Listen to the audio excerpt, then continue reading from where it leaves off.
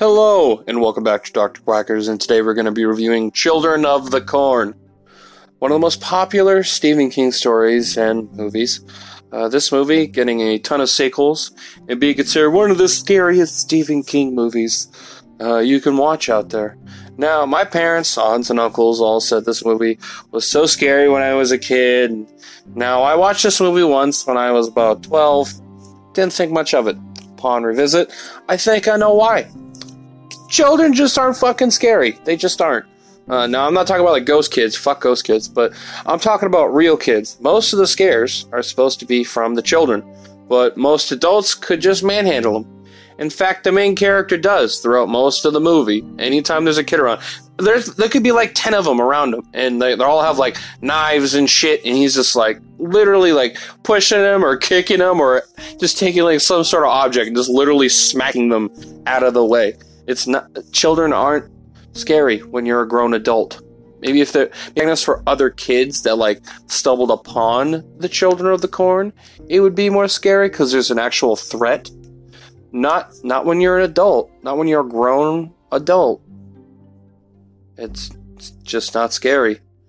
Throughout this whole movie, I'm like, just kick him right in the fucking face. Like It's really easy to get out of this. There's nothing really holding you there. Just kick the shit out of them. Now, I am not for abusing children, but if there's like 10 teenagers trying to stab me to death, people are going to be catching some hands. Just saying. The ominous part of this film is the music. I'll give them credit. At least the music can be creepy when they need it to. The special effects are super dated and make any scene with them hilarious because it just looks stupid. Like when Isaac, the main villain, he's like this preacher kid that's like, the Satan talks to me and you need to listen to whatever he says, even though he tells the other kids it's God. It's not. It's a demon. And he like had them plant this cornfield so they could like use their parents' souls or whatever to bury them in it, and it would like power the demon. And then it's dumb. It's a dumb premise, not gonna lie. It's one of my least favorite Stephen King stories, but yeah, it's just ridiculous seeing the demon possess Isaac at the end. It's this like weird yellow dotty thing, and then it just like gets on him and then turns red, and then he explodes into the air, and then he comes back and he's like, his face is all like rotted and shit, and then he's like, he also wants you, Malachi, who's like his enforcer, I guess. I don't know, he's just this obnoxious ginger kid that is just always yelling like, Outlander! Like, it's just dumb as hell. This movie even has Linda Hamilton, which most of you probably know her from the Terminator films, being John Connor's mother, and being pretty badass in Terminator 2.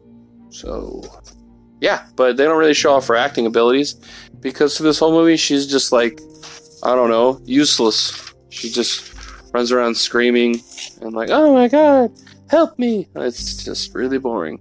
Now, I will say, I do usually like horror movies. It's one of my favorite genres of film. This one's really stupid, and it just uses the worst cliches of horror movies from the 80s in this film.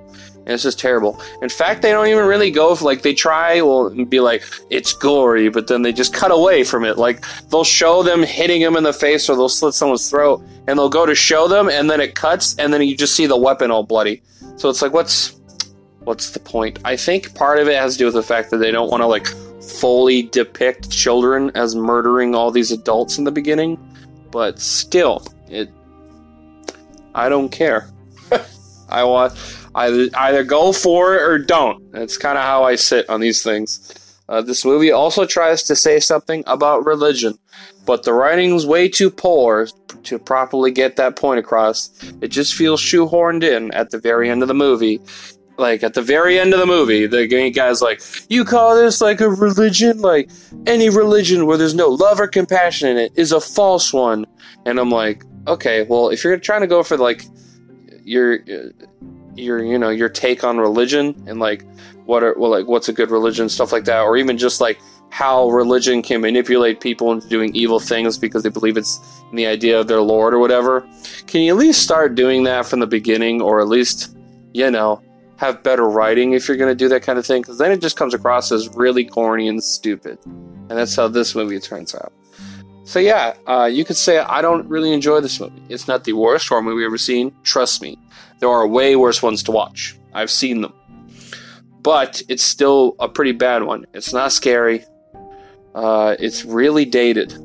Because, it's super dated by the technology used in it. The premise is really corny, and I couldn't see anyone trying to make this a modern story. It's possible they have, and they probably did, because they always remake horror films, and they get shitty and shittier each time. So yeah, I'm going to give this movie a 2 out of 10. It's pretty bad. It's not the worst, but it's pretty damn close.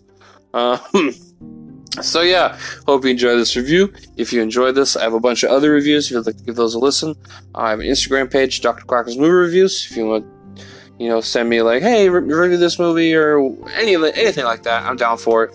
I also talk about things we don't talk about here, stand-up comedy, other parts of pop culture like video games. I do talk about on the Instagram that you wouldn't hear me talk about in here. And please help support this podcast by giving my sponsors a chance. Viking Fitness. I got a discount code, so please stay tuned.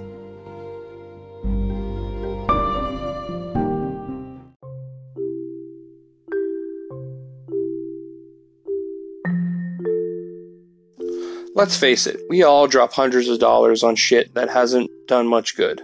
When was the last time you spent just $225 and you actually profoundly changed your life? Answer, most likely never. Well, if you want your chance, here it is. If you are out of shape and have said more times you can count, I need to do something about this. This is opportunity knocking. You have approximately 3,640 weeks in your lifetime. 16 spent wisely can make whatever you have left better than you could have imagined. Get in or back in shape with expert guidance from a certified and experienced professional trainer. No crash diets, no bullshit, just results. Visit www.vikingfitnessnh.com, mention Dr. Quackers, and get 10% off your custom fitness plan. Again, that's www.vikingfitnessnh.com. Thank you.